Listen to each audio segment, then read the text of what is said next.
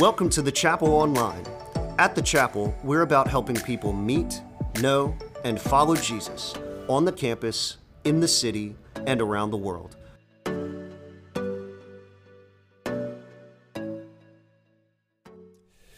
So as we begin today, let me start with this question for you. I want you to think of the most spectacular structure that you've ever been able to visit. Maybe go into, maybe it's a building, maybe it's, a skyscraper, or the Eiffel Tower, something magnificent that you just go, when I think of magnificence that I've been in, that's where I go. I think of the city Petra that's carved in the rocks. Maybe you've seen them. They've done some movies there.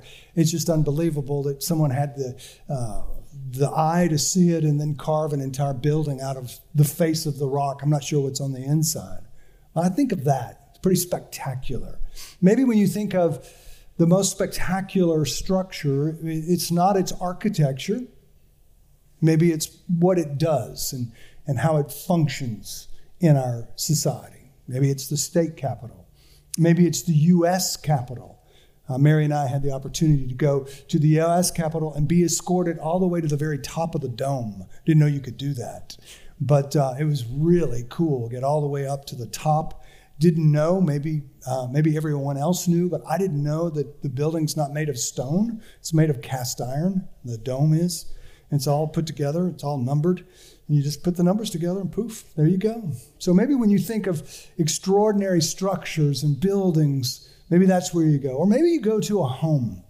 Because home is where a lot of life is lived. And maybe you think of an extraordinary home that you've been in that's beautiful to look at, or maybe meaningful experiences in those homes. Maybe when you really think of the most extravagant kind of structured place, wherever you've been, maybe it's your own dining room table, because that's where you share burdens, and that's where you carry other people's burdens. That's where you talk about life and laugh until your sides hurt. Right?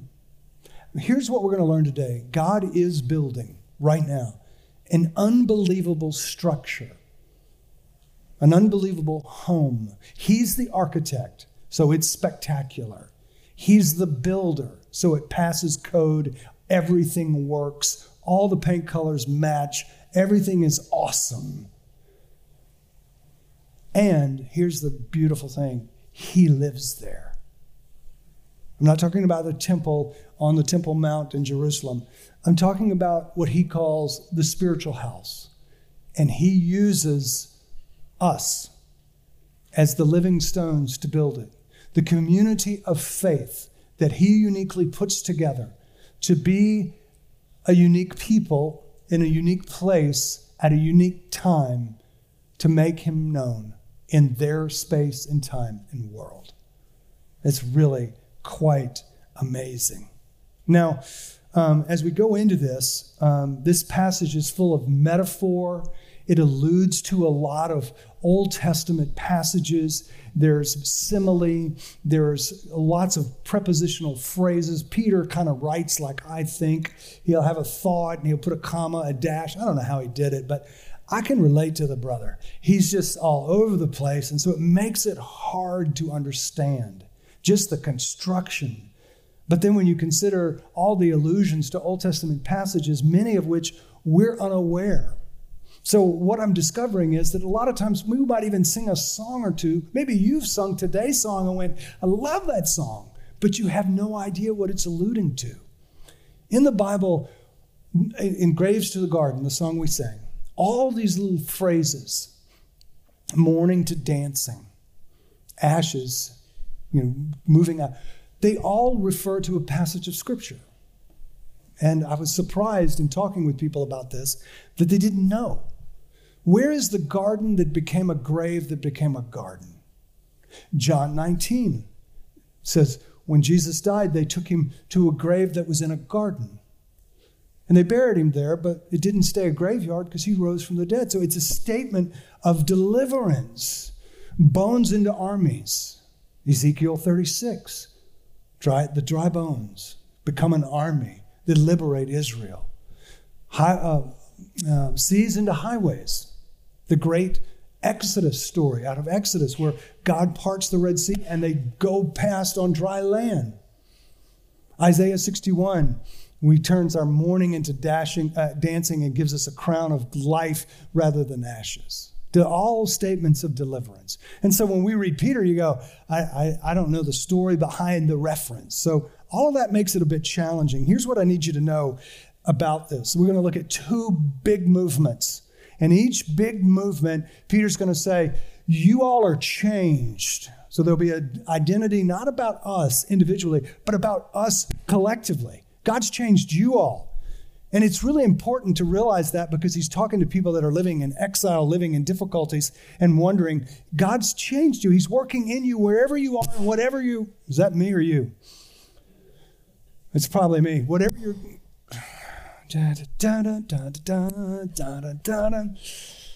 Yeah. So I'll just stand real still. Thanks, Lee. Where in the heck was I? I don't remember where I was. Oh, my rock. Everything is falling apart here. It's all coming apart. The two big movements. This is who you are. With that new collective identity, this is what it means. And this is why it's so. Those three movements under those two big movements. Okay? Am I making any sense? Now, all of 1 Peter is written to Christians. So everything flows out of knowing Christ and following him. And so if you're here today and you've never trusted in Jesus Christ, you would say, yeah, maybe I've been near him, but I've not trusted in him. I'm going to save some time at the end of our service, and I'm going to invite you to trust Christ, to put your trust in him, and step into all that Peter describes. So I want to pray for those here that are investigating Christ, that need to trust him today. And I want to pray for us, that God's word would speak to us and encourage us in whatever our circumstances, that he's at work, not just in my life, but in our community, which is really important. Let me pray for us. Father God, as we open your word, would you speak to us? Would you encourage us, a community of faith? Would you remind us, alert us, infuse us with the reality that you're busily at work creating something special among us and in us where you dwell. And Lord, I pray for those here today that have never trusted you. They've gotten near you. They've thought about it. They've wondered about it, but they've not exercised their faith. I pray that they might trust you today and find in you all that is described in this passage. I pray in Jesus' name. Amen. So I want to give you our points before we get into the passage so that I can help you see them. Because we follow Jesus, first point, we are being made into a spiritual house. That's what it's going to say in verses 4 and 5 of chapter 2. 1 Peter 2, 4 and 5. As you come to him, the living stone, rejected by humans, but chosen by God and precious to him, you also, like living stones, are being built into a spiritual house to be a holy priesthood, offering spiritual sacrifices acceptable to God through Jesus Christ. Wow, that's a lot. As you come to him, as you're coming to him, it implies that you've come to him. So again, maybe you've tried to come to him and just stopped. Maybe you've thought, I can't do this. My family won't understand. I can't do this. I can't go all the way because if I do, I might have to set something down that I really want to carry with me. And Jesus is saying, hey, I need you to come all the way. Come to me. Because I'm doing something to those who come to me. I'm creating in them a spiritual house. He's forming us into a spiritual house. It's not a physical house, but he lives there nonetheless. Now, Jesus is described by Peter using metaphor. He's a living stone. And then we're described using simile. We're like living stones. We're like that stone because he has life, we have life. That's what he's saying. That's the comparison. Jesus is alive. He's resurrected from the dead. He is the living stone, and we are like that. We're alive, and God is using us and continues. So from the moment you said yes to Jesus and said, I want to follow him, he has been bringing people together. That's why we say, look, gather in worship, sure, but we want you in a community group. We want you to get together with other people so you can see the house that God is building up close and personal and your place in it, because everybody has a place. There's not a waste pile somewhere else. You've been to construction sites, right, where there's just extra stuff. My dad was a carpenter's helper, so he prides himself on having zero waste on any project that he has. God has no waste. There's no waste pile. Everybody is used, and it's beautiful and it's powerful. Peter loves to use the word living as a modifier. He said we have a living hope, not just any kind of hope. It's a living hope because Jesus is alive. It's a living hope. He said we are saved and nourished, not just with any word, but the living word. And he goes on to say that we are indeed living stones. And if we are living stones and this is a spiritual house, we've been given a new identity. And with that new identity, like every identity God gives us, he also gives us a new purpose. What's our purpose? To offer spiritual sacrifices. That's what we're to do. So back to verse 4 and 5. He's built us into a spiritual house to be a holy priesthood, offering spiritual sacrifices acceptable to God through Jesus Christ. What? It's hard to get your mind around. We're a holy priesthood to bring spiritual sacrifices. We need to talk about these phrases and what they're alluding to. So let's start with the Old Testament. In the Old Testament, there were priests that would stand between God and humanity. They had a function. They would bring the sacrifices, animal sacrifices, grain sacrifices, sacrifices of just worship, just thank God for the harvest, thank God for things. So there were thanks, right? They would do that. They were all from Aaron, so they all came through a singular bloodline. They were all part of the tribe of Levi. And ultimately, there would be a day when one priest would be designated high priest, and he would atone for the sins of the nation. He would sacrifice for himself and then the nation, and then they would just keep moving. Right? They do that year after year. So that's the priesthood in the Old Testament.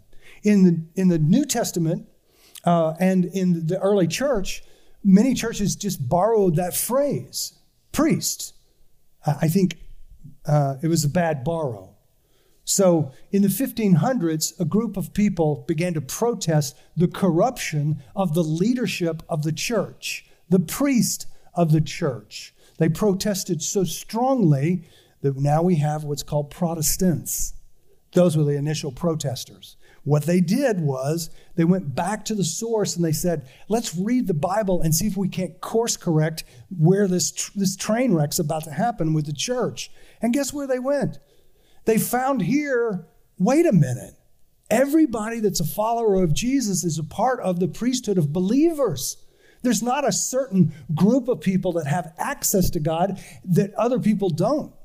If you're a follower of Jesus, you have direct access to God. That's what he's saying here. That's a radical shift. That is a radical shift.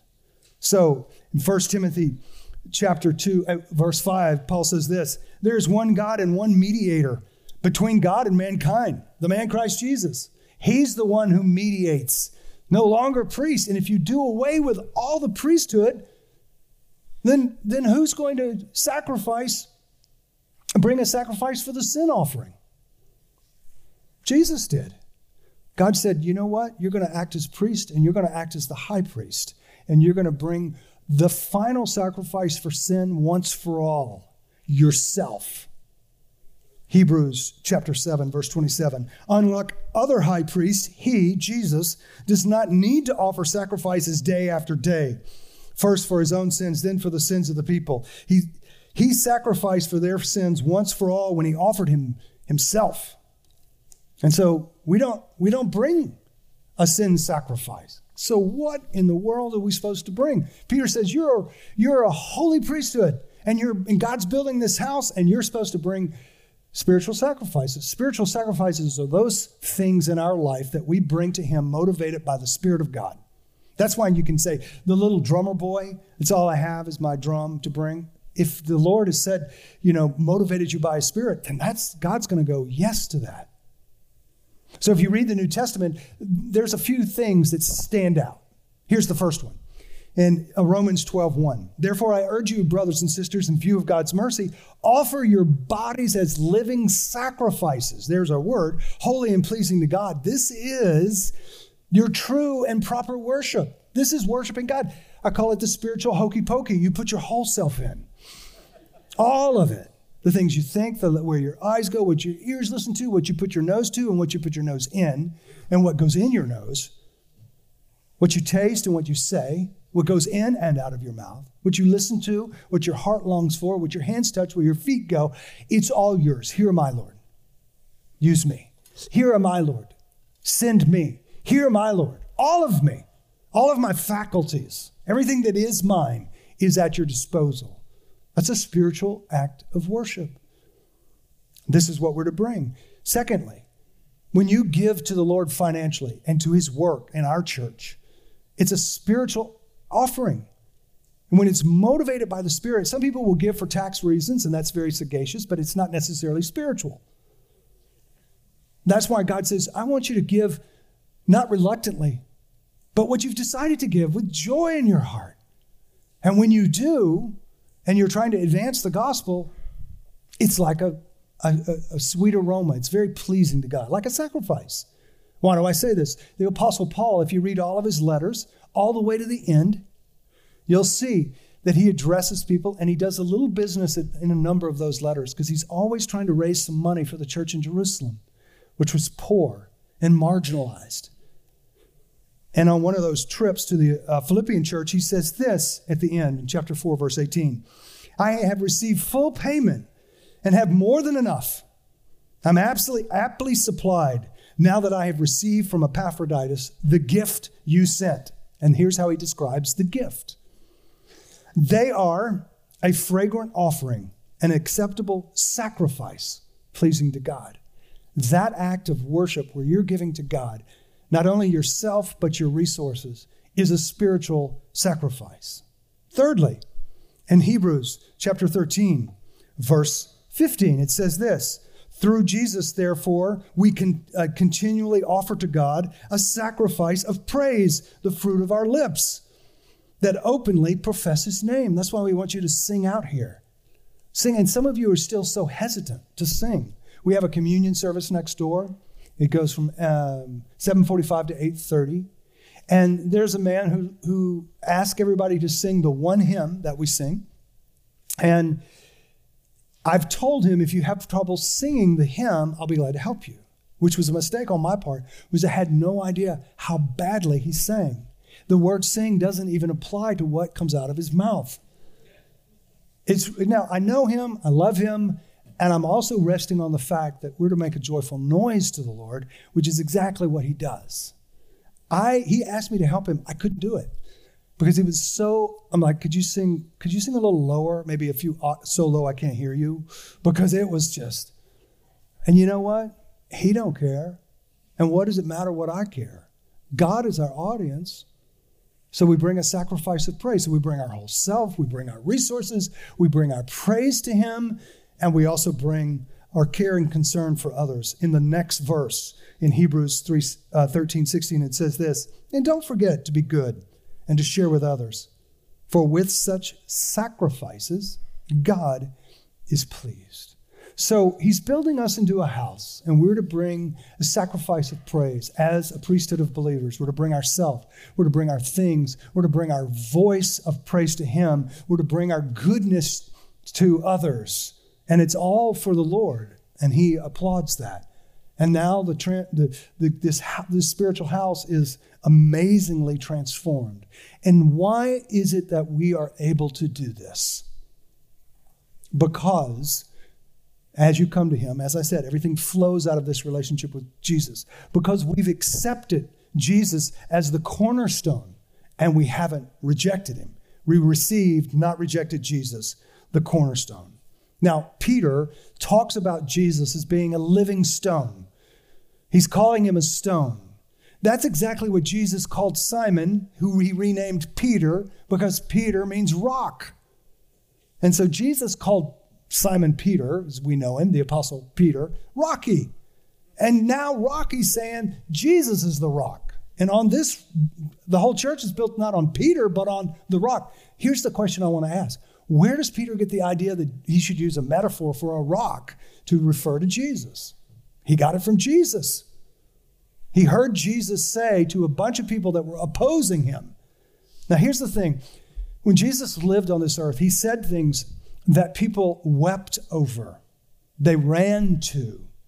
They threw themselves at him because it was such a liberating message. Others were deeply offended, confronted, and fearful of what he said because of the attention that it got and the control that they would lose. And they rejected him. And many of those people were religious leaders, people who read and study the Bible in their day. And so when Jesus says, "Have you never read?" it's a very pointed statement. Of course you have. You don't understand. So in Matthew 21:42, Jesus quotes from Psalm 118, and he says this to those who were rejecting him. Jesus said to them, "Have you never read in the scriptures? The stone the builders rejected became the cornerstone. The Lord has done this, and it is marvelous in our eyes." You religious leaders should know the Messiah when he comes, but you're rejecting him. And it's the same Messiah that God has said, "That's my man, and I'm going to use him as the cornerstone." You would think the builders would know this is a good stone and not rejected, but that's what Jesus is saying. Like builders, like masons, you all rejected the stone that God chose to build with. What's a cornerstone? It's the first stone you put down when you build a building. Builders, masons, we're going to put it here, and everything, the design and the alignment are going to come off of it. So if it's not placed well, then the whole structure is going to be a mess. Nothing's going to be square. Everything, the doors are never going to shut. They're going to swing open and all this kind of stuff. It's going to be a mess. And God says, he's my cornerstone. So this rock, as you carry it with you, put it in a nice place. You can think of it, Jesus is a cornerstone. Of course, this wouldn't function because it's all lopsided. And we're living stones. But that's where he gets it. So let me ask you this. What's the cornerstone of your life? The Sunday school answer is Jesus. Oh, he's the cornerstone. We sang that. But what is it that you align and design your life around? What is it that it all has to matter? Is it keeping your reputation? Is it your appearance? Is your family name? Maybe not your business reputation, but your family reputation? Is it your children? What do you design and align your life around? The world is telling us all the time, design and align your life around this. Jesus would say this in another place. He would say, listen, if you build your life on my words, you're going to build on a rock. If you build on something else, you're going to build on shifting sand. We all know in hurricane season, the next big storm, whatever's built on sand is gone. If it's not built on a rock, it's not going to hold. So what about you? What have you built on? If God can build the new covenant on the cornerstone of Jesus, you can build your little life on him.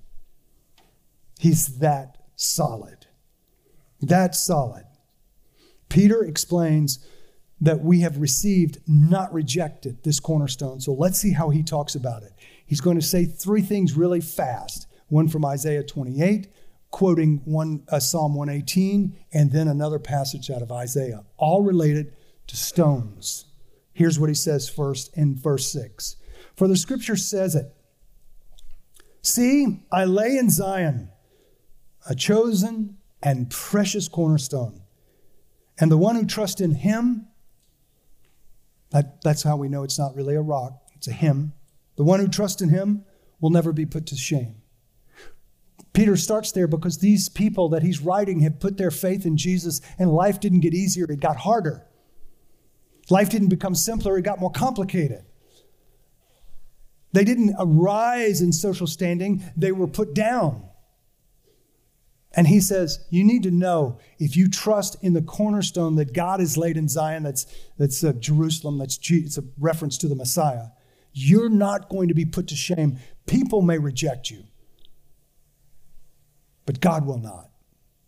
And the ultimate shame is when we were rejected by God. And then he goes on in verse 7, quoting the passage that Jesus said about those rejectors. He said, now to you who believe, this stone that you've received is precious. But to those who do not believe, the stone the builders rejected has become the cornerstone. So he's just saying, yeah, people rejected Jesus. He said it. This is the verse he used. And then he jumps from that to Isaiah chapter 8. And he says, and the stone that causes people to stumble and the rock that makes them fall. And he's talking to Jesus. They stumble because they disobey the message, which is also what they were destined for. So the people that reject Jesus, that refuse to believe in it, they stumble through life. I don't know if you've walked around in a dark house, but if you walk in the dark, you're likely going to stumble, are you not? And that's what he's saying. If you turn off all the lights, then you're destined to stumble.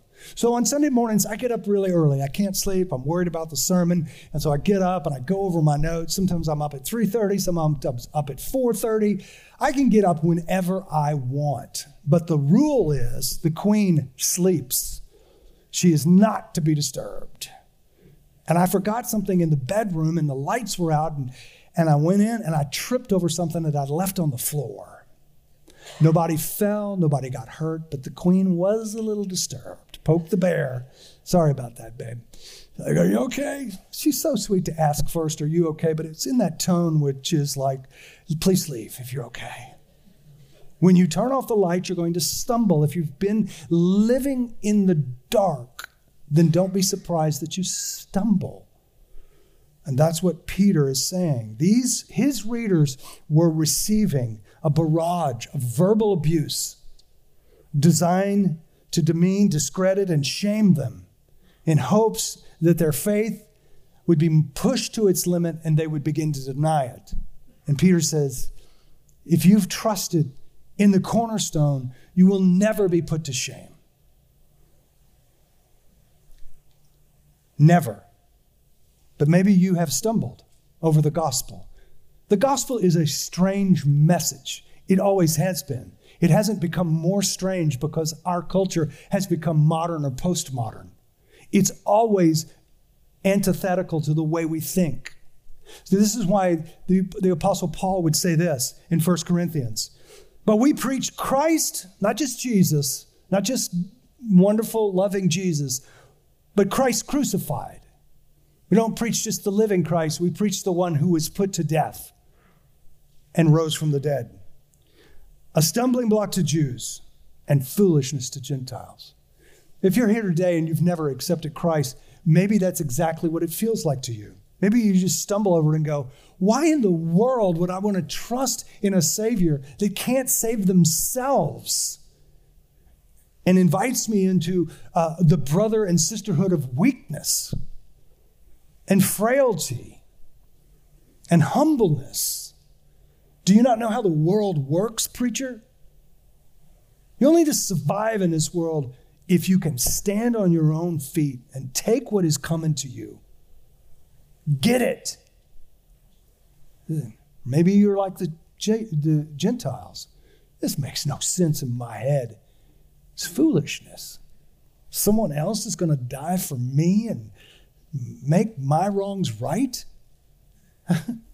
I'm sorry. It's not how the world works. If you step in it, it's on your shoes, not someone else's.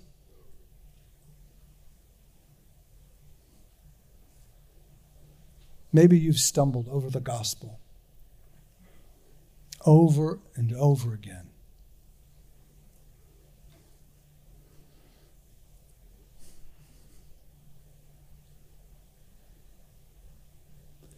That's why I want to give you an opportunity to say yes. Yeah. I've stumbled over it so many times, I wonder if it's appropriate now for me to go, I'd like to believe that. I've thrown it out so many times in my own thinking with other people. It would seem, I'm going to stay put. It would seem disingenuous to me to now say yes. And Jesus is saying, yeah, come to me. Come to me. So our first big movement is God's making us into a spiritual house. We're living stones. We have a new purpose, a sacrifice of praise. And it's all possible because we didn't reject the cornerstone on which the house is built. The second big movement is this. Because we follow Jesus, we are God's special possession. So there's the point. And Peter's going to rattle them off real fast, all these phrases. You are a chosen people, a royal priesthood, a holy nation, among other things. That's what we are. Verse 9, but you are a chosen people, a royal priesthood, a holy nation, God's special possession, that you may declare the praises of him who called you out of darkness into his wonderful or marvelous light. Oh, we are all these things. We're a chosen people, like the people of Israel now. We're chosen not because who our mother was or who our father was, but because Jesus offered us salvation and we said yes to it. We're a royal priesthood, not just a holy priesthood. We're a royal priesthood mediating God in Christ to the nations of the world. We're bringing Christ to the world. We're a holy nation together, not in the nationalist sense that we think of with boundaries and all this. We are together, a nation that God is putting together that has unique purposes, this spiritual sacrifice. And we're a special possession. I love that. Because it's intimate. It's personal. We all know what a special possession is. We all have them. And we know where they are. And they're special to us because who gave them to us, how we got them, what they mean, who they belong to. It might be a first edition of some book, or it might be something else. If you go into one of the desks I use, it closes. So you open it, and then you look in a cubby, and you'll find a box. And in that box, if you open it, under all the junk, all the little precious things that are mine, at the bottom, you're going to find the tiniest little piece of foil. It's about 1/4 inch thick, and it's about 2 inches long. It's precious to me. Because in 1983, I was in love. And I thought, I'm going to marry that girl. I wasn't sure how that was going to work out. I still had to get through school. We were at Pine Cove, summer camp, having the time of our life. And they needed somebody to stand in as a married couple. Well, Bookie and 007 would work. So we got a little piece of foil and made a little wedding ring. It's trash to everybody else. It's precious to me. Think about what's precious to you and realize that we together are precious to God, not just us individually. We over-individualize it. We together, this community that you're a part of, is unique to God. And that uniqueness has a unique purpose to declare God's praises. The second half of verse 9, you're God's special possession, that you may declare the praises of him who called you out of darkness into his wonderful light. Oh my gosh. It is so hard and difficult to have spiritual conversations with people that we know and love that don't know Jesus, and strangers that we might meet. But it's never difficult to talk about the transformation that happens when you have received mercy and you have been changed. We do it normally. We do it naturally. When I ask you, what's the most wonderful thing that you've experienced since you came to Christ? What's the most excellent thing that you get to experience as you live in the light? What would you tell me? I'm sure you can think of something rather quickly if you've been a follower of Jesus for any length of time. Maybe the longer we follow him, the less we think about how special it is. So if you can think of it, then do you ever speak of it? Because we're to declare the excellencies who've moved us. And what about being in the dark? Some of you know exactly what it's like to be in the dark. You remember what it's like. Have you been able to identify it and talk about it in such a way that brings God's glory? When I was in the dark, I was a people-using, selfish person that left in his wake thanklessness, hurt people. But God has changed me. And he has brought me into his light. And now what am I learning to do in Jesus? I'm learning to love rather than take. I'm learning to elevate rather than put down. I'm learning to applaud rather than to compete. I'm learning to be a different person. What is it that you would celebrate?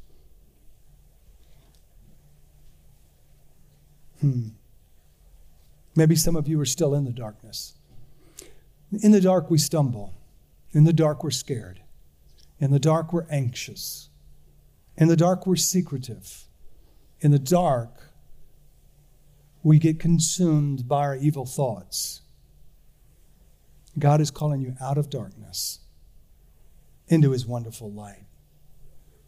So we are his special possession. That's what we are. We have a new purpose. We are to declare his praises. Why is it all possible? Because of his mercy. Verse 10. Once you were not a people, but now you are the people of God. Once you had not received mercy, but now you have received mercy. It's an allusion to the prophet Isaiah, where a man was asked to marry a woman who would prostitute herself over and over again. And not only was he asked to marry her, he was asked to love her. Because God loved the unfaithful Israel and promised to restore them, and promised to make them a people when they weren't a people, and promised to give them mercy when they had none. If you have a story of dark to light, it's not because of something you've done. It's because of his mercy. And mercy, like grace, is something we must receive. It's not something we can earn. Why is it all possible? The mercy of God. He found me when I was lost and in the dark, and he called my name.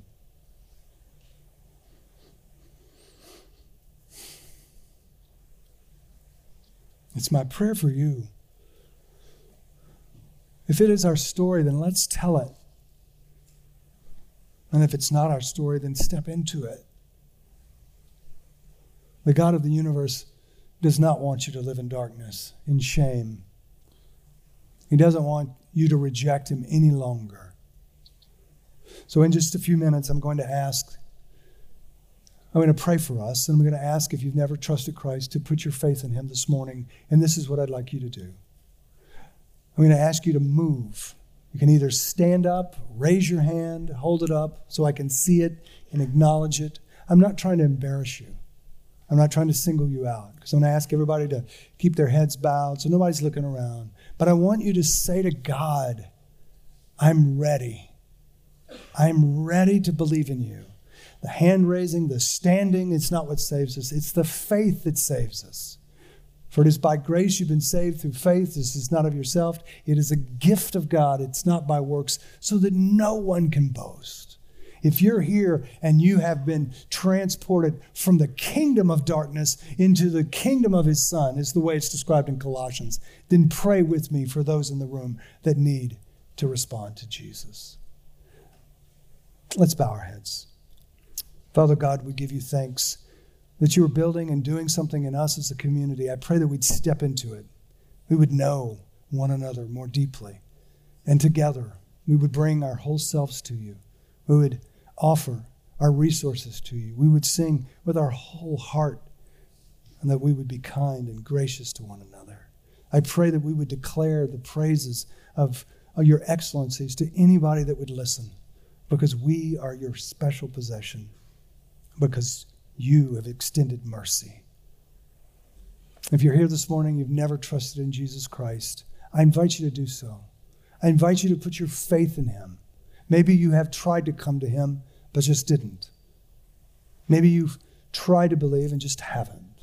If you'd like to trust Christ this morning, I invite you to raise your hand, stand up, I will see you, and I want to lead you in a small prayer. Anyone in the room, raise your hand high. Yes, sir.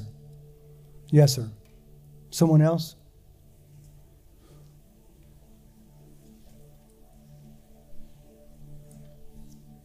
Yes, ma'am. Yes, ma'am. All right, let's lower your hands. And just say, Lord Jesus, today, for the first time in my life, no more excuses, no more pretense, no more pretending. Today, I declare, not just with my head, but with my heart, that I believe in you, that I believe that you died for me, that you rose from the dead victoriously, and that you made a way, that you paid for my sin. And so I turn from my sin and repent of that, and I turn to you to be welcomed and received.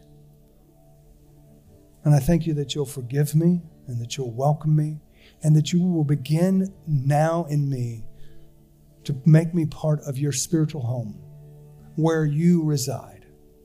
And I thank you so much. In Jesus' name, amen.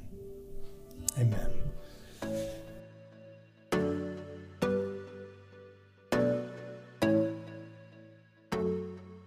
Thanks for joining us. To find out more about the chapel, visit thechapelbr.com.